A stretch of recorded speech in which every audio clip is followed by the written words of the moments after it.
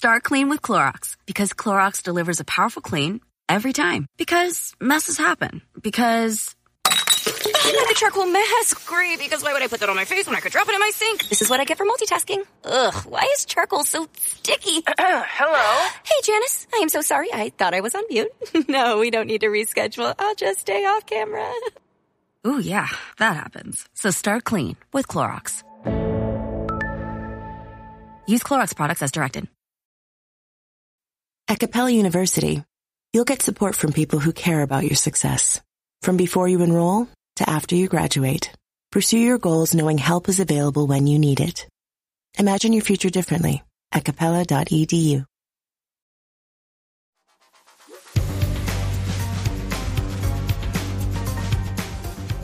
Grammar Girl here. I'm Mignon Fogarty, and you can think of me as your friendly guide to the English language. We talk about writing, history, rules, and other cool stuff. And today, we're going to have an especially exciting conversation with John Kelly. He is the Senior Director of Editorial at Dictionary.com.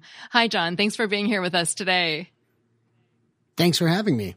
Yeah. So what does it mean that you're the Senior Director of Editorial at Dictionary.com? What's your day look like?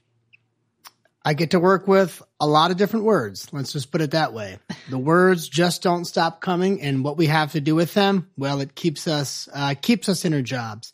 I have the great job of getting to oversee our wonderful dictionary at Dictionary.com, as well as our thesaurus at thesaurus.com. Surprise, surprise. And all of the hundreds and even thousands of pieces of supporting content we do to help you learn words, connect with words, have fun with words, struggle with words, and it all comes into place under dictionary and thesaurus.com. Right. So talk about that fire hose of words that, is coming at you all the time. Well, let's say how does a new word get in the dictionary? That is a great question. And a fire hose is a great metaphor for that. The vocabulary of the English language is vast. I would argue it's infinite, technically. And as a dictionary, we have to make priorities. We have to look at the words that we think that an average user would have reason to look up.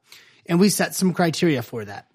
The word needs to be used by a lot of people, not just one or two or a subculture, but also it needs to be used by those people largely in the same way. So that means it has a common shared meaning. We also look at words that are likely to stick around. On social media, on TikTok, very often you'll see a slang term. It's of the moment, flavor of the month, flash in the pan, and then next week it's gone, we're on to the next thing. We have to prioritize words that we think are going to stick around, that have staying power. And finally, words that are used for a general audience. Right now, I'm sure in some exciting laboratory in Berkeley, there is a new chemical being developed that has a very long name, right?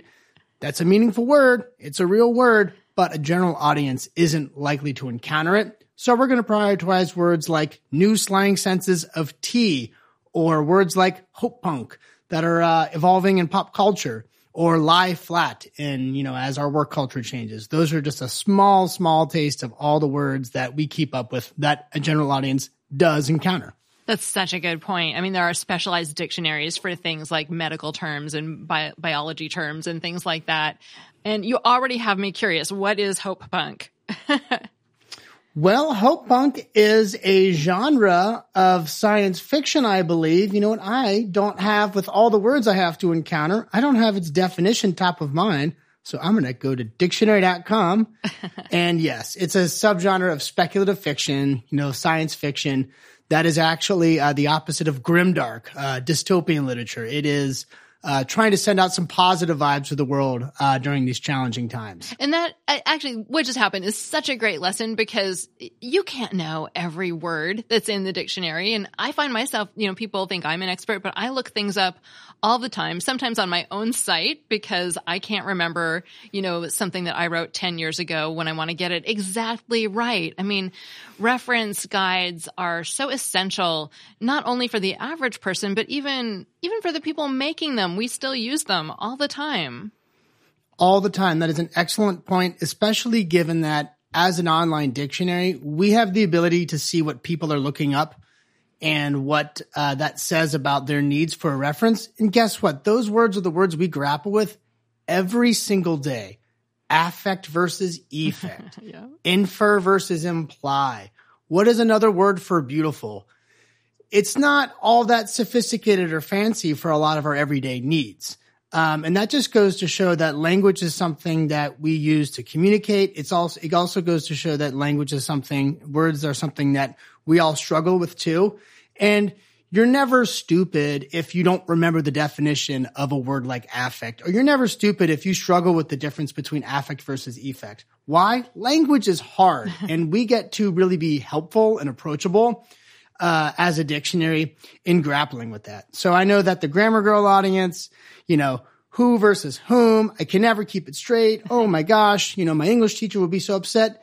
No, asking those questions, coming back to reference sites, being curious, and I think struggling with the English language is a sign of intelligence. Yeah, I could not agree more. And I've talked to English professors who struggle with affect versus effect. It's just there's so many tiny little things to remember. Yeah, there's absolutely no shame in looking anything up. And so let's talk about how words get updated too. Do you I know sometimes dictionary makers just go through the dictionary alphabetically, but then is there a time when, a word will essentially jump the line and move to the front because it's important for some reason? Like how do you decide when to update specific words? That is a really great question. And the answer in short, again, is prioritization. We very much are attuned to where language is changing. Why does that matter? Because that is the words that are top of people's minds. Those are the words that are confusing, and a dictionary has the opportunity to help educate on. And it also is what words people are looking up. So I don't know if we all remember it, but we had a pandemic. We still have a pandemic, and we had a lot of ongoing work. The work of a dictionary, yes, is adding new words. And those are the fun new words like forest bathing or chair yoga, or, I mentioned hope punk before, or paternity leave, or, fun words like that. And those are exciting and splashy, but actually a lot of the work of a dictionary is maintenance. Language is constantly changing, and so we have to go back through the records and update senses of words that take on new definitions. We have to go back and look through definitions of words that are outdated. For example, science and medical words, when the state of the art changes, we got to go back through in that definition and all other definition it touches to change it. We have ongoing work. We prioritize based on what people are looking up, what we think is relevant and useful for our users who are coming to our site. And also things come up like the pandemic where things stop and we go, oh, wow, here we have this massive influx of new vocabulary. It's scary, it's challenging, it's new, and all of a sudden we're all talking like epidemiologists, and our team will prioritize those words because that is the information that is of the moment and that people are looking up, and we can be helpful to our users and provide that information for. So we updated, tons of new words for COVID. We added new words for COVID. And then another area that can be a little bit more controversial that is top of mind in language change in the culture is around words that deal with identity. Mm-hmm. So a lot of the work that our lexicographers have done in the past, 5 years or so, deal with the changing language of identity labels. Are we doing this because we have an agenda? Because we're taking political sides? No, we're doing it because that is where language is changing, and that is where we need to be on top of, a lot of the challenges and confusions that result when language does change. Stop punishing yourself with bland, chalky protein shakes and fuel your fitness with the best protein in the game at GNC. We've got the hottest brands and flavors that legit taste like cookies, your favorite cereal, indulgent desserts, and more. It's on at GNC. At Amica Insurance, we know it's more than a life policy. It's about the promise and the responsibility that comes with being a new parent. Being there day and night, and and building a plan for tomorrow, today. For the ones you'll always look out for, trust Amica Life Insurance. Amica. Empathy is our best policy. Remember the frustration of trying to memorize vocabulary and grammar rules, only to find you couldn't actually use the language in real life? Well, there's a better way to learn. Rosetta Stone is the most trusted language learning program with millions of users, learning 25 different languages, and you can get it on your desktop or as an app on your phone or tablet. Rosetta Stone immerses you in many ways with its intuitive process. It's really different. You pick up the language naturally, first with words, then with phrases, and then with sentences. Plus, with Rosetta Stone's True Accent feature, you'll get feedback on how well you're pronouncing words. It's like having a personal trainer for your accent. Don't put off learning that language. There is no better time than right now to get started. For a very limited time, Grammar Girl listeners can get Rosetta Stone's lifetime membership for 50% off. Visit rosettastone.com/grammar. That's 50% off unlimited access to 25 language courses for the rest of your life. Redeem your 50% off at rosettastone.com/grammar today. So you're looking at the way people are using these words differently and then updating based on that, right? Yes, the work of a dictionary is ultimately reflective, meaning we're not deriving the definition, we're responding to how the word is being used in the wild. And that is something that linguists call descriptivism. They're not trying to prescribe, that is, this is how you should use it. They're trying to describe, going, this is how people are using it. And to do that, our lexicographers look at data. They look at loads and loads of written and transcribed speech. They look at large amounts of corpora data. Corpora is a fancy Latin word for, a set of texts. And they use that to go, this is how a word is being used. This is how it has changed. And this is why it is important to capture that. This can be, hot button when it comes to issues of gender identity expression, but it affects so many different areas in our lives. It deals with race. We've, capitalized into being black. It deals with, like I said, gender identity expression in terms of how we refer to the LGBTQIA plus community, but it also deals with how we refer to mental health, addiction, topics of suicide, homelessness, and so on. We're not changing these definitions because we feel like it or because we have a political agenda. And I understand why it can feel that way, because a dictionary is a place people go to for objectivity and authority. We're doing that because that's where the language change is. And it's controversial because change is hard. And we have these negotiations and renegotiations happening through language. And oftentimes it can feel like a dictionary is just going out and deciding to do this because news of the change or experience of the change is happening on social media. And so if you see a dictionary like dictionary.com announcing a new definition or a new term on, say, your Twitter feed, chances are, with very few exceptions, that change had been underway 5, 10, 20 years earlier. And that's because oftentimes language change is older than you think. Mm-hmm. So sometimes what seems like a new word has actually been around for a very long time. Take, for instance, Gen Z slang. Gen Z slang might be, might sound like alien language to some users. No cap, hits different, skirt. But here's the thing. A lot of those terms have been documented in hip hop lyrics in the 1990s. And it just takes time for the words, the vocabulary, the language of an outgroup, of a subculture to trickle into the mainstream, bubble up, become widespread, have a common meaning, have staying power, and be useful for a general audience to be in a dictionary.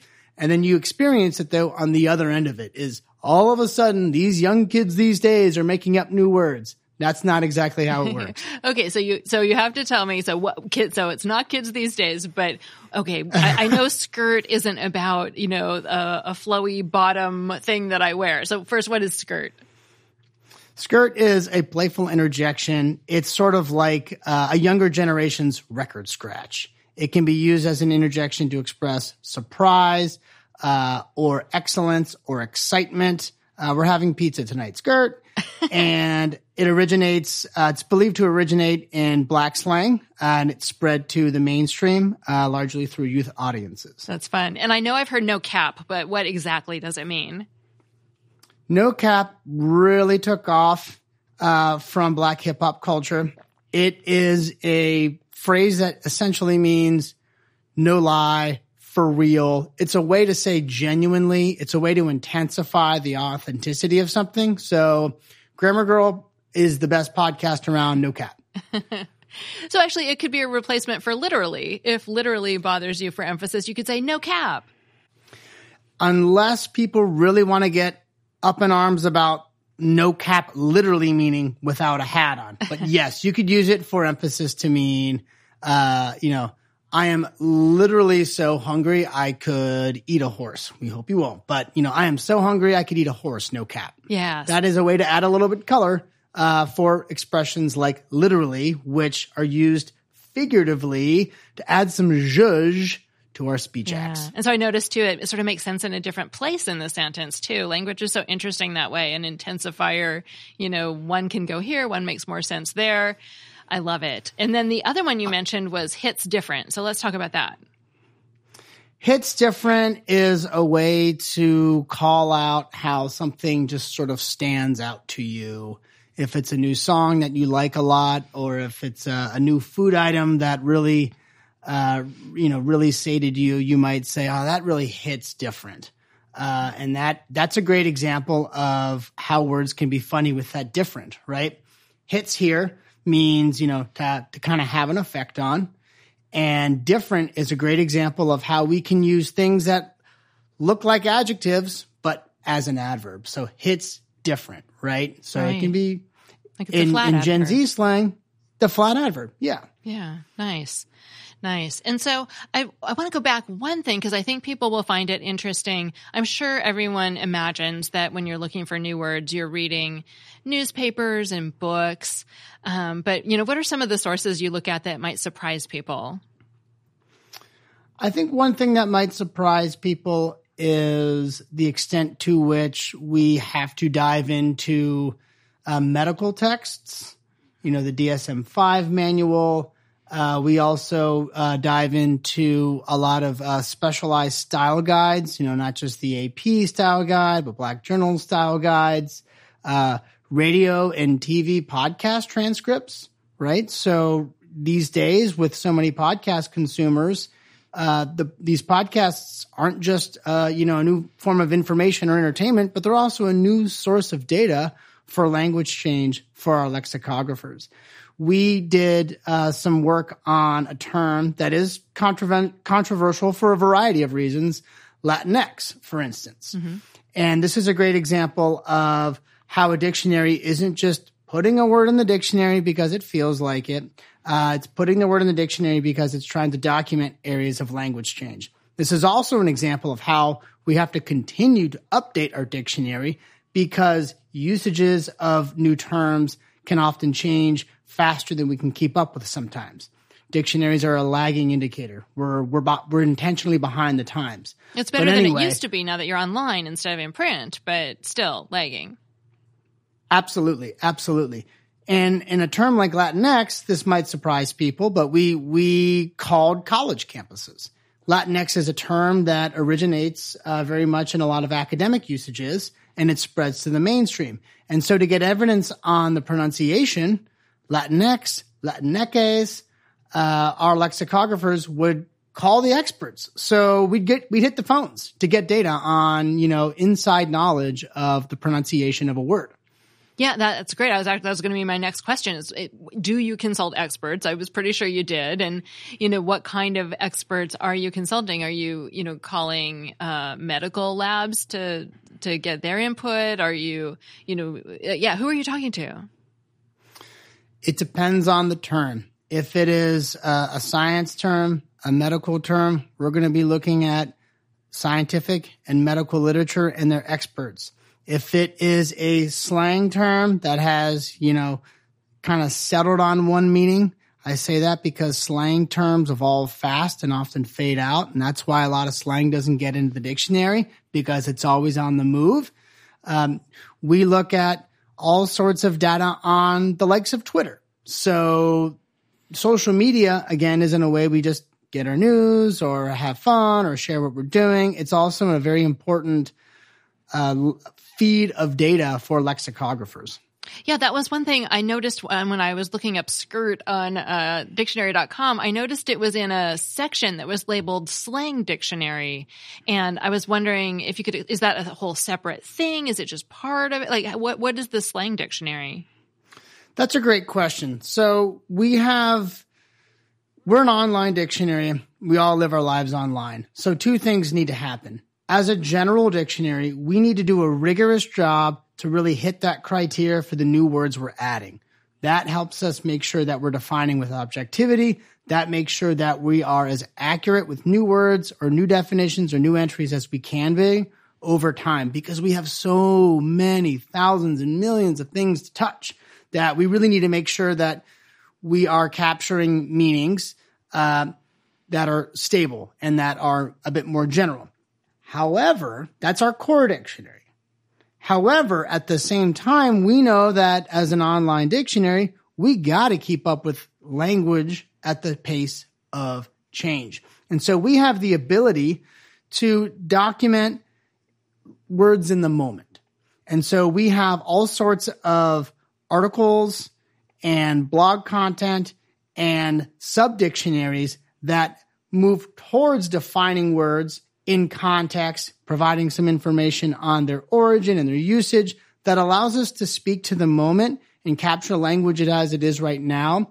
But for words that might not have the staying power, words that kind of fizzled out after 5 or 10 years that were more so a flash in the pan. So we think that we do a good job of doing both. We can really take care for our core dictionary, the one that you might take to, a desert island. But also, we also have the ability to document language as it's changing right now. So I think that it almost sounds like a farm league. If you think about baseball, is the slang dictionary kind of like the farm league, and some words will make it up into the big time and others will just sort of fade away? Yeah, I often I like that metaphor much better than mine, which is as a way station. It's our ability to speak to the moment without necessarily prioritizing the wrong work for our core dictionary. That's so interesting. I've still got in the back of my mind, you said that you go to podcasts, and suddenly I realized I could make fetch happen. Keep trying. I bet you've heard that joke before. Let's talk. You had some other really interesting words that you highlighted for me that I'd like to go through. I thought bottle episode was a neat one that I hadn't heard before, but I instantly found useful. So, before, when I had to look up, just for the sake of accuracy, the definition of Hope Punk in terms of its genre, bottle episode was also a new one to me when I was putting together some exciting words for your wonderful podcast. And that just goes to show how vast and how fast changing our language is. So I share your excitement. This is a great example of an area of language change where you have this delightful moment where you will go, oh, I didn't know we had a word for that. And bottle episode is one of those. You might have seen an episode of Seinfeld where the crew is only in a Chinese restaurant. You might have seen an episode of Breaking Bad where 2 of the characters are only in a lab chasing a fly. This became a trope in television, and the trope deserved a name. And the name is bottle episode. This is just an episode of television or other such series where all the action takes place in one place, as if a ship in the bottle or as if it's bottled up. And so bottle episodes occur often because of budget reasons for studios. Maybe they're mid-season and they need some more money and they don't want to do too much on location. Or maybe they do it creatively to develop characters in a small space. But the matter is, new things happen in the world, new technologies occur, new cultural phenomenon occur, and they deserve names. They get names. And then these names spread, and then they end up in the dictionary. Bottle episode is one of them. And it's so useful.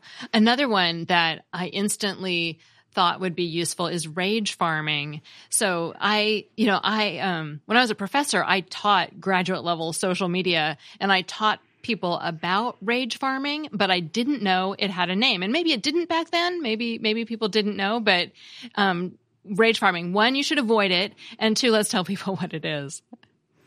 Sure. Rage farming is, again, an example of a term that spread for a phenomenon that we all know too well, which is the ways in which media, especially social media, can be used to rile us up. And rage farming, put simply, is a slang term for a political tactic of intentionally provoking political opponents, in order to create or increase exposure for their cause. And that is often associated with trolling or other such behaviors that take advantage of our emotions online to spread some not so good emotions to activate people's political feelings. Yeah. So when you see something that makes you feel outraged, your initial reaction is to respond, to dunk on them, to retweet it with a comment saying how horrible it is. You're being rage farmed. Your rage is being farmed. And the only thing you're accomplishing, well, pretty much the only thing you're accomplishing is giving them more exposure. So resist that urge. Please, people, resist that urge.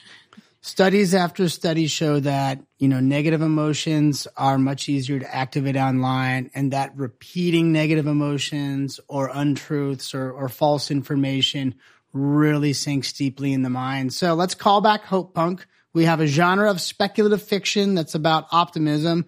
Let's take rage farming and get some hope farming out of it, because I think we could all use it these days. Absolutely.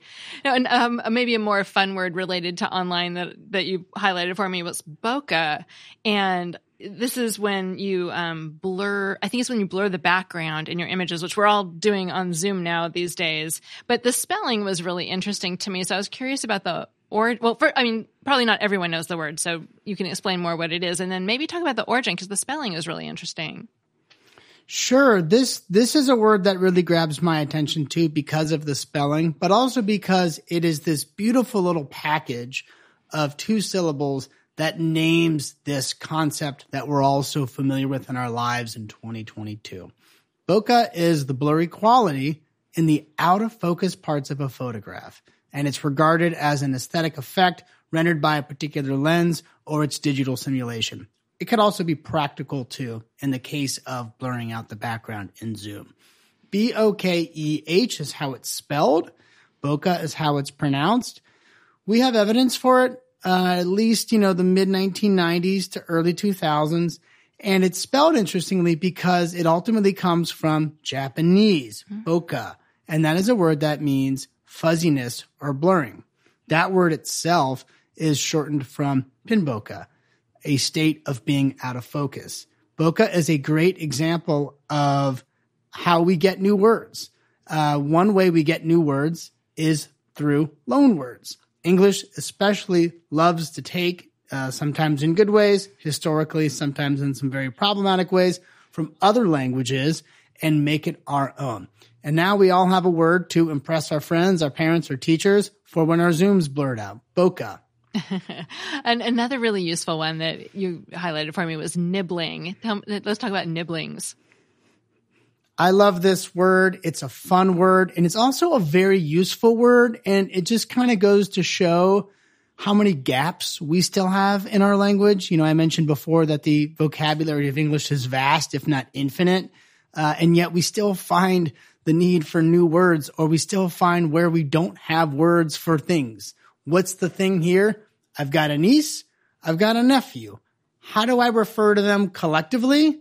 How do I refer to them if I don't need to refer to their gender identity or expression? So a nibbling is a child of one's sibling, such as a niece or a nephew. It's especially used in the plural and as a gender-neutral term. Here's an example. I generally get along with kids quite well. My nibblings ask me to play whenever I visit my sibling. Or my nibblings started their new job last week. So I'm not specifying that they're a niece or a nephew in the second example. And the other one, I can refer to nieces and nephews collectively using the word nibblings. This word has actually been around a lot longer than we may realize. It's new. It was new to me a few years ago. It might be new to many of you right now. But guess what? It goes back to the 1950s. And it's also an example of a word that has been coined. Another way we get new words. That's when one person or a group of people make up a word. This one was by a linguist, Samuel E. Martin, and he took the N in nephew and niece and blended it with sibling to get nibbling. Guess what? What about aunts and uncles? How do we refer to them collectively or in a gender-neutral way? Pibbling, P-I-B-L-I-N-G, is a way to do that. And the P is from the P in parent. Amazing. And it is astonishing to think that we don't regularly, that we don't have words as common as siblings for our nibblings or our pibblings. Is that right? For our nibblings or our pibblings. That's an interesting way to look at it. Why don't we have this word? Is it because we have historically not needed as many, we haven't needed the word? Has it been because another word for it, like say cousin, which historically could refer to any fairly close family member, kind of fell off in that sense?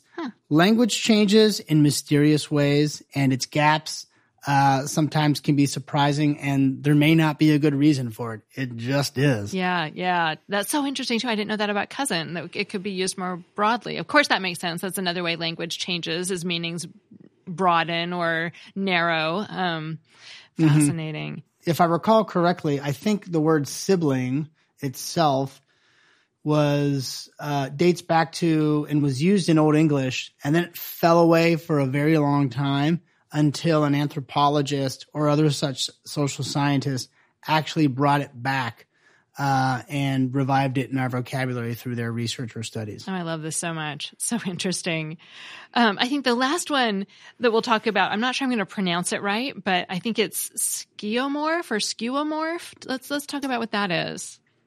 Skeuomorph. That is a difficult to spell and pronounce word that names a concept that we all know so well. This is a design or an element of a design, especially an icon on a digital device like your cell phone, that mimics a real world, a three-dimensional, and analog look or sound of a physical object. So if you have a Apple Watch and you have turned your setting to make it look like a physical wristwatch with hands and minute hands that are just imitating an original watch, that is an example of a skeuomorph. We have lots of skeuomorphs on the icons of our cell phones. The clock icon, the calculator icon, other things like that, even the file folder symbol online, you could call a skeuomorph because it's using the original three-dimensional analog object to represent it on the digital form. The floppy disk for save. That's a skeuomorph. Nice. We have learned so many useful words today that I think, they seem maybe new or unusual, but they describe things that we encounter every day or, at least every month. I love this. Thank you so much, John. Thank you so much, Mignon. That was fascinating. Our conversation again today was with John Kelly, the Senior Director of Editorial at Dictionary.com. Best place to find him, best place to find new words that have been updated, thesaurus.com if you have thesaurus needs. That's all for today. Thanks for listening.